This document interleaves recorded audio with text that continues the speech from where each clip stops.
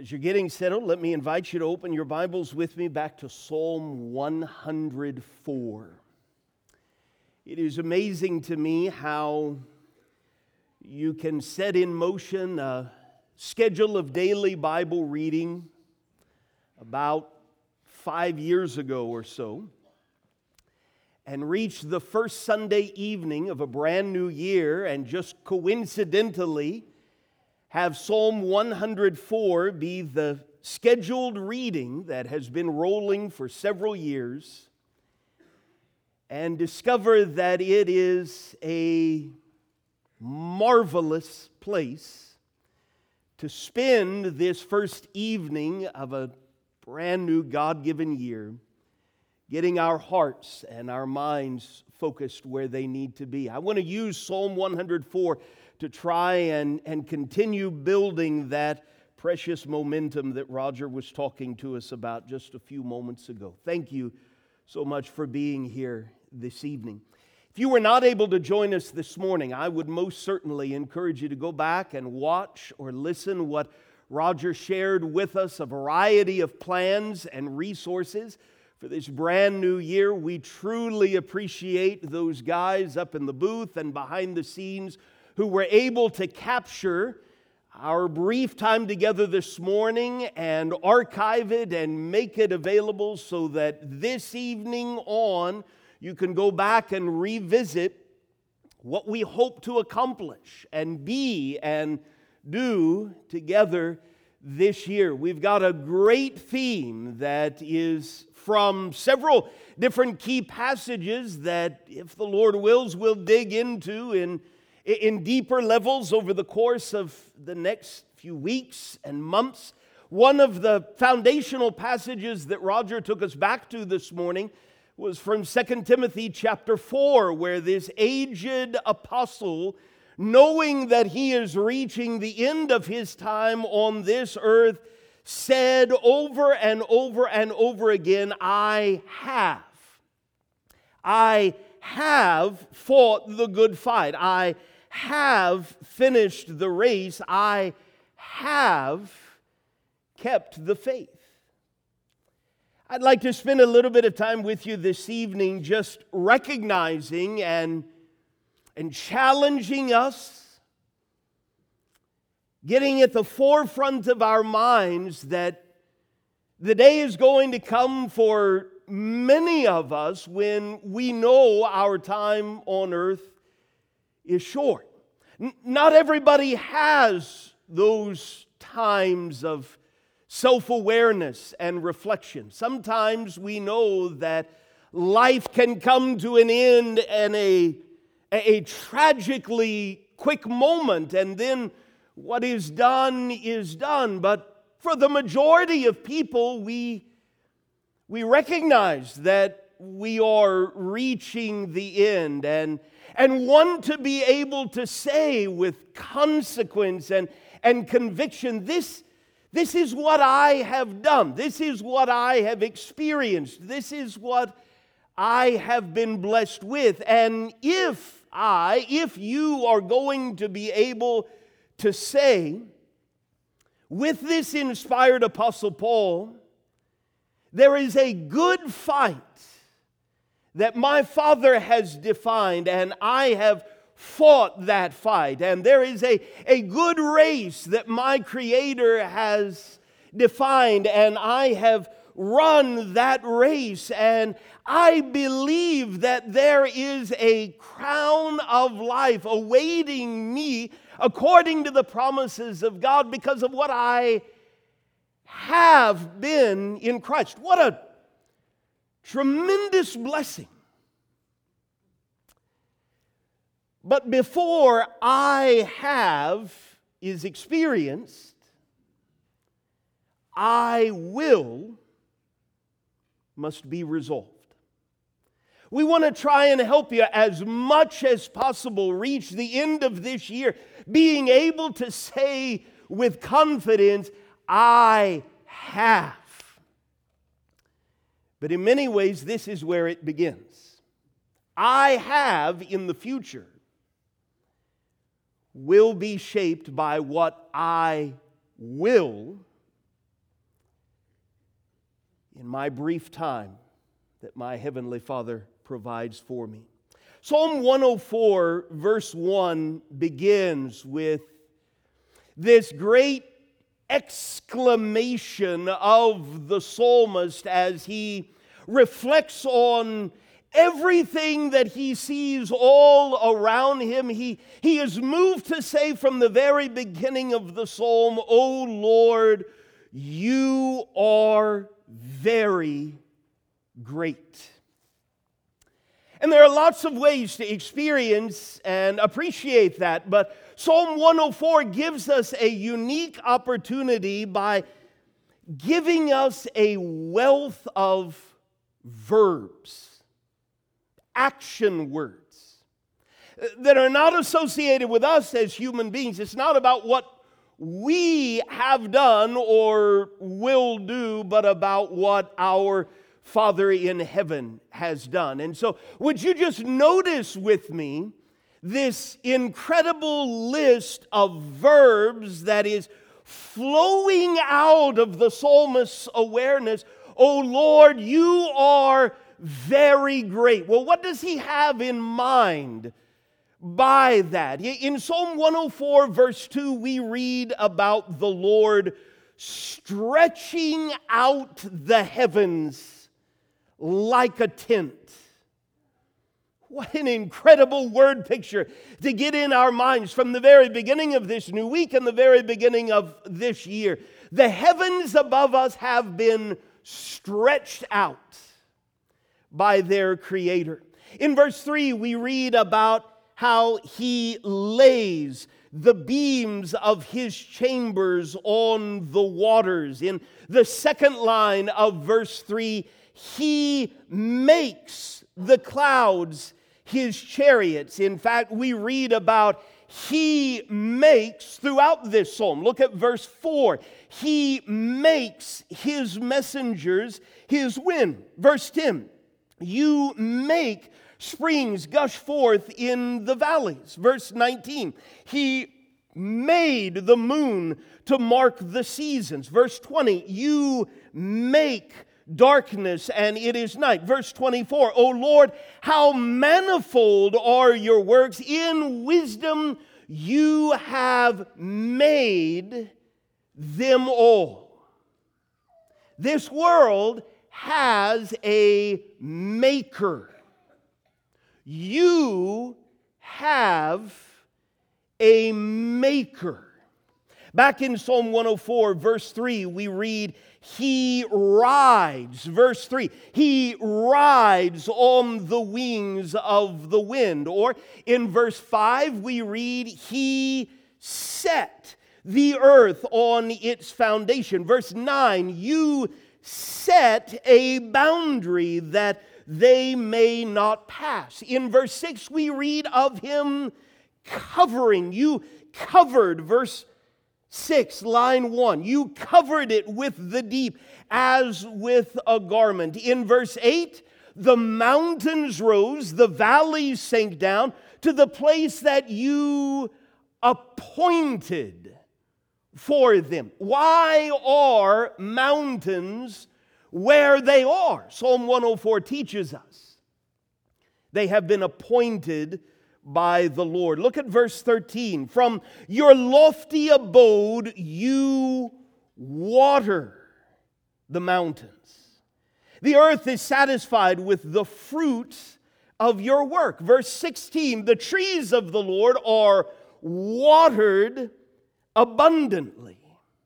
How incredible to think of God watering, or in verse 14, causing. You cause the grass to grow for the livestock and plants for man to cultivate. In verse 16, you planted. The trees of the Lord are watered abundantly. The cedars of Lebanon that He planted. Verse 26, there go the ships and Leviathan which you formed to play in it. Even the greatest of sea creatures have been formed. Verse 27 and 28. These all look to you to give them their food in due season. When you give it to them, they gather it up. Finally, verse 30, when you send forth your Spirit, they are created and you renew the face of the ground.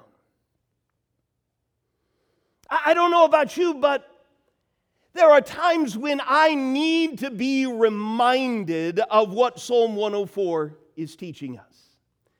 This is my Father's world. Just look at what was written 3,000 years ago that continues to be experienced all around us every single day. This is what our Father in heaven does.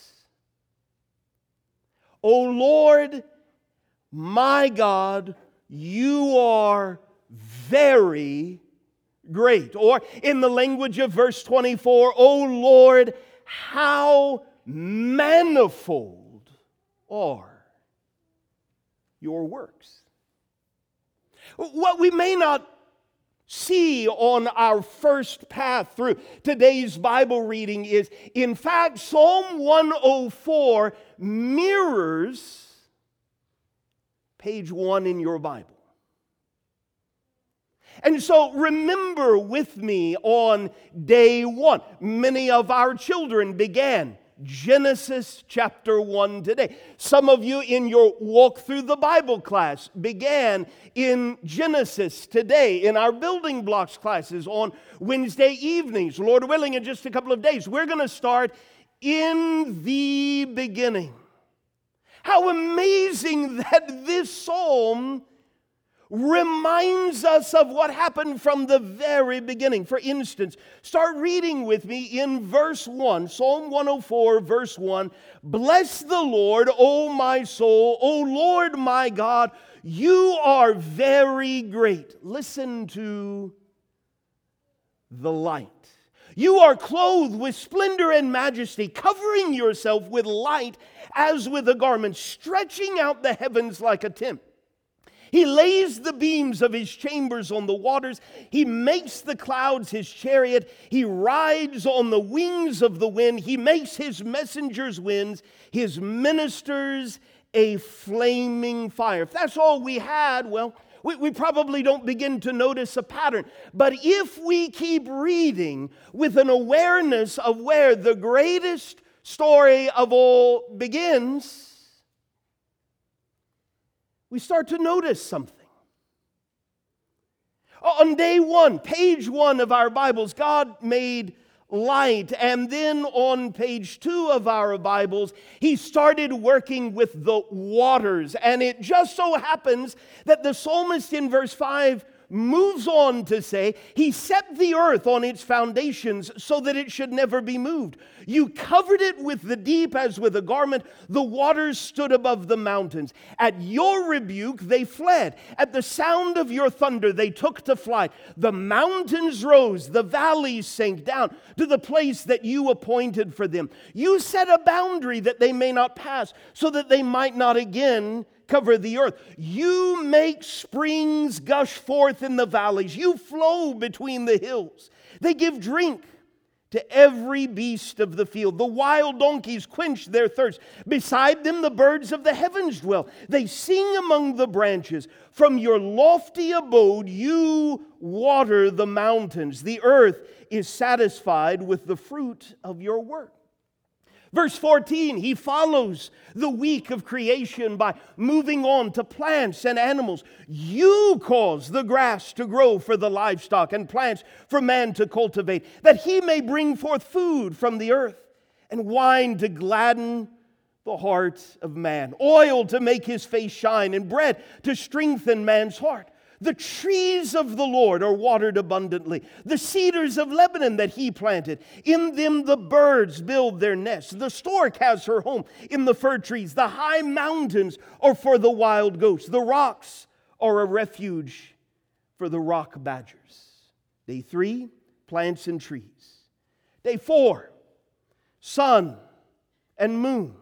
Look at verse 19. He made the moon to mark the seasons. The sun knows its time for setting. You make darkness, and it is night. When all the beasts of the forest creep about, the young lions roar for their prey, seeking their food from God. When the sun rises, they steal away and lie down in their dens. Man goes out to his work and to his labor until the evening. Day 5. On probably page 2 of your Bible, we read about the sea creatures. Look at verse 24. O Lord, how manifold are your works. In wisdom have you made them all. The earth is full of your creatures. Here is the sea, great and wide, which teems with creatures innumerable, living things both small and great. There go the ships and Leviathan, which you formed to play in it. Verse 27. Day 6, the animals. These all look to you to give them their food in due season. When you give it to them, they gather it up. When you open your hand, they are filled with good things. When you hide your face, they are dismayed. And when you take away their breath, they die and return to the dust. When you send forth your spirit, they are created, and you renew the face of the ground. O Lord, my God, you are very great. O Lord, how manifold. All around us, it is on display. The glory of your incredible works. Let me ask you, who's missing to this point in Psalm 104? Well, you know who's missing. We are missing. But not by the end of the psalm. And so let me ask you, or ask with you, where can we find ourselves as God would have us? In Psalm 104 and at the beginning of this year. Could I try and make that as personal and practical with you as I possibly could this evening? We've heard a lot about the verbs that come to mind with this psalmist as he reflects on the glorious works of God. We looked at a whole list of verbs, action words that are associated with this benevolent Creator. Let me ask you, even as I ask myself, what sort of verbs will characterize my life, your life, in 2023? And what if we used Psalm 104 as a launching point? What if we started with verse 1 and said with the psalmist, I will bless. I have been so richly blessed by this God, and so how could I not be a blessing to this never-ending, abundant, gracious fount of so many blessings? That's where the psalmist starts. Bless the Lord, O my soul. O Lord my God, you are very great.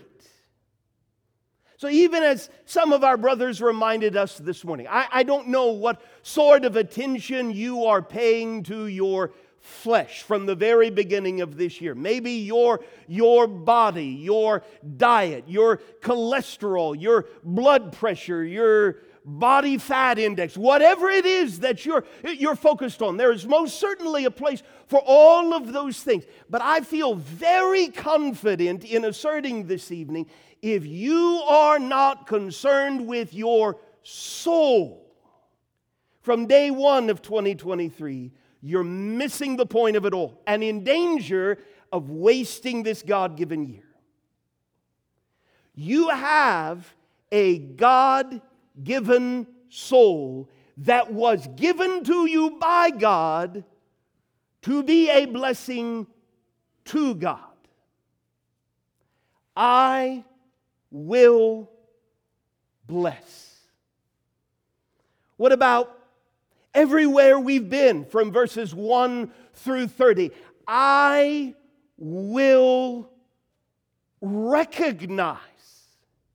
I will recognize what my Father in heaven has done. The greatest responsibility and privilege that I have as a parent or a grandparent or a Bible class teacher or anyone who cares about the generation or generations behind me is to draw their attention to what our Father in heaven has done. If you are equipped to be an Olympic elite athlete, but you don't learn this, you've missed the point of it all. You climb to the top ladder of every human ladder ever constructed, and everyone is looking up to you, but you don't recognize what your Father in heaven has done. You are building your life with sand, and the time is going to come that the tide comes in, and you will have an appointment with this God. This is what life is about. Learning who God is. The God who stretches and lays and makes and rides and sets and covers and appoints and waters and causes and plants and forms and gives and renews. Parents, let's view this new year through that lens, that if my children learn anything at all, this is what I want to help them recognize above and beyond everything else. Because if I fail to recognize, I am at the precipice of an extremely dangerous slope that the Apostle Paul describes throughout Romans chapter 1. Men and women who suppress the truth. Well, what truth? The truth of Psalm 104. What can be known about God is plain to them. How? Because God has shown it to them. How? His invisible attributes, namely His eternal power and divine nature, have been clearly perceived. Where? Ever since the creation of the world, in the things that have been made. And here is my Creator saying, if I fail to recognize these truths, there is no excuse not to acknowledge. In the language of Psalm 104, verse 24, "O Lord, how manifold are your works. In wisdom you have made them all." One more time with Paul. If I don't see fit to acknowledge this God, God's not going to make me acknowledge Him. But the door that He's opened to me to live day after day, week after week, month after month, year after God-given year, without recognizing who has made all of this possible. Ladies and gentlemen, brothers and sisters, that leads nowhere good. And so what if we leaned on Psalm 104? I will bless, I will recognize, I will acknowledge, I will look. Verse 27, all of these sea creatures and birds and land animals, what's the point of learning about those from very young ages in Bible class? Is to learn these are all looking to our Creator to give them their food in due season. And then the master teacher, the Son of God, says, you know what? You could learn a lot by looking at them and learning to pray. Give us this day our daily bread. The earth is teeming with creatures who are looking to Him. Let's not be so sophisticated in 2023 that we neglect to look and to glorify. Verse 31, may the glory of the Lord endure forever. Lord willing, tomorrow, in our scheduled reading from 1 Corinthians chapter 10, we will hear the Apostle Paul conclude a great and a critical thought. I encourage you to read it with me. Schedule's in your bulletin. There's a January reading calendar out there. It's available on the website. You can subscribe to it and have it right there on your phone day after day after day. You will hear the Apostle Paul, if you take the time to recognize and acknowledge and look, you will hear him say, whether you eat or drink or whatever you do all to the glory of God. Verse 33, I will sing to the Lord as long as I live. I will sing praise to my God while I have my being. What a blessing to gather throughout this day and just spend time in song together. What an opportunity tomorrow to meditate. Verse 34, may my meditation be pleasing to Him. What will you fill your mind with tomorrow from the very beginning of the first Monday of the year? What will you fill your mind with in the quiet moments of that God-given day? What will be on your mind and your heart as you drive around? What will be the sort of last things that you reflect on the first Monday of a brand new God-given year? You can't improve on Psalm 104. Because if you bless and recognize and acknowledge and look and glorify and sing and meditate, do you know what door opens to you? It is the door to joy inexpressible and filled with glory. Verse 34, may my meditation be pleasing to Him, for I rejoice, not in my accomplishments, not in my record, not in my reputation, not in my hopes and dreams, not in my skills, not in my wisdom. I rejoice in the Lord. I got to tell you, verse 35 is challenging for me. If I were writing Psalm 104, I think I would have stopped with verse 34. Verse 35 says, let sinners be consumed from the earth, and let the wicked be no more. And I thought a lot about those two lines this week. In one sense, maybe that seems like a jarring end to this beautiful, hope-filled, perspective-giving psalm. But in another way, doesn't it remind us with a punch at the very end why the world is the way that it is? We don't live in Genesis 1 and 2 anymore. We don't live in paradise right here and now. And the reason that there is so much brokenness and fear and despair in the world is because we have failed to bless and recognize and acknowledge and look and glorify and seek satisfaction in God.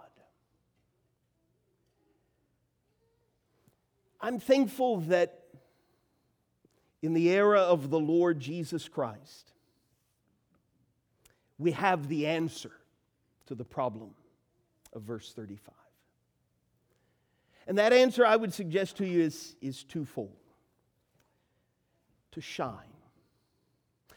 Let's recognize this evening that sin fills our world. And we can't snap our fingers and make that go away. We can't say magic words and make people do what they ought to do. But we can unashamedly shine, reflecting the glory of the God of Psalm 104. And we can finally share. Share with those who have wandered off the path of Psalm 104 why there is a God who needs to be recognized and acknowledged, because we don't just want to cross the finish line having said, I have fought, I have run, I have finished. We want to help others. We want to help sinners. We want to help the presently wicked be able to say, I have fought, I have run, I have finished. Because if we're honest with ourselves, all of us fit in Psalm 104, verse 35. All of us have our rightful, deserved place in the last verse of that psalm. But somebody shined and somebody shared news that brought us out of that dark pit so that we could say in the last two verses of Psalm 104, verse 35, bless the Lord, O my soul. Praise the Lord. In just a moment, we're going to sing a song inviting you to recognize all things are ready. Come to the feast. How Psalm 104 helps us see everything that God has made ready. I mentioned that part of tomorrow's scheduled reading is 1 Corinthians chapter 10, and doing a little bit of writing and reflecting on that, something that we'll share tomorrow, just giving you something to think about from that passage. I wrote a little bit about James chapter 4. And I'd love to leave you with what the Holy Spirit of God leads James to assert for us in James chapter 4 and verse 5. Do you suppose it is to no purpose that the Scripture says, speaking of God, He yearns jealously over the Spirit that He has made to dwell in us? You have a God-given Spirit for which your Creator is zealously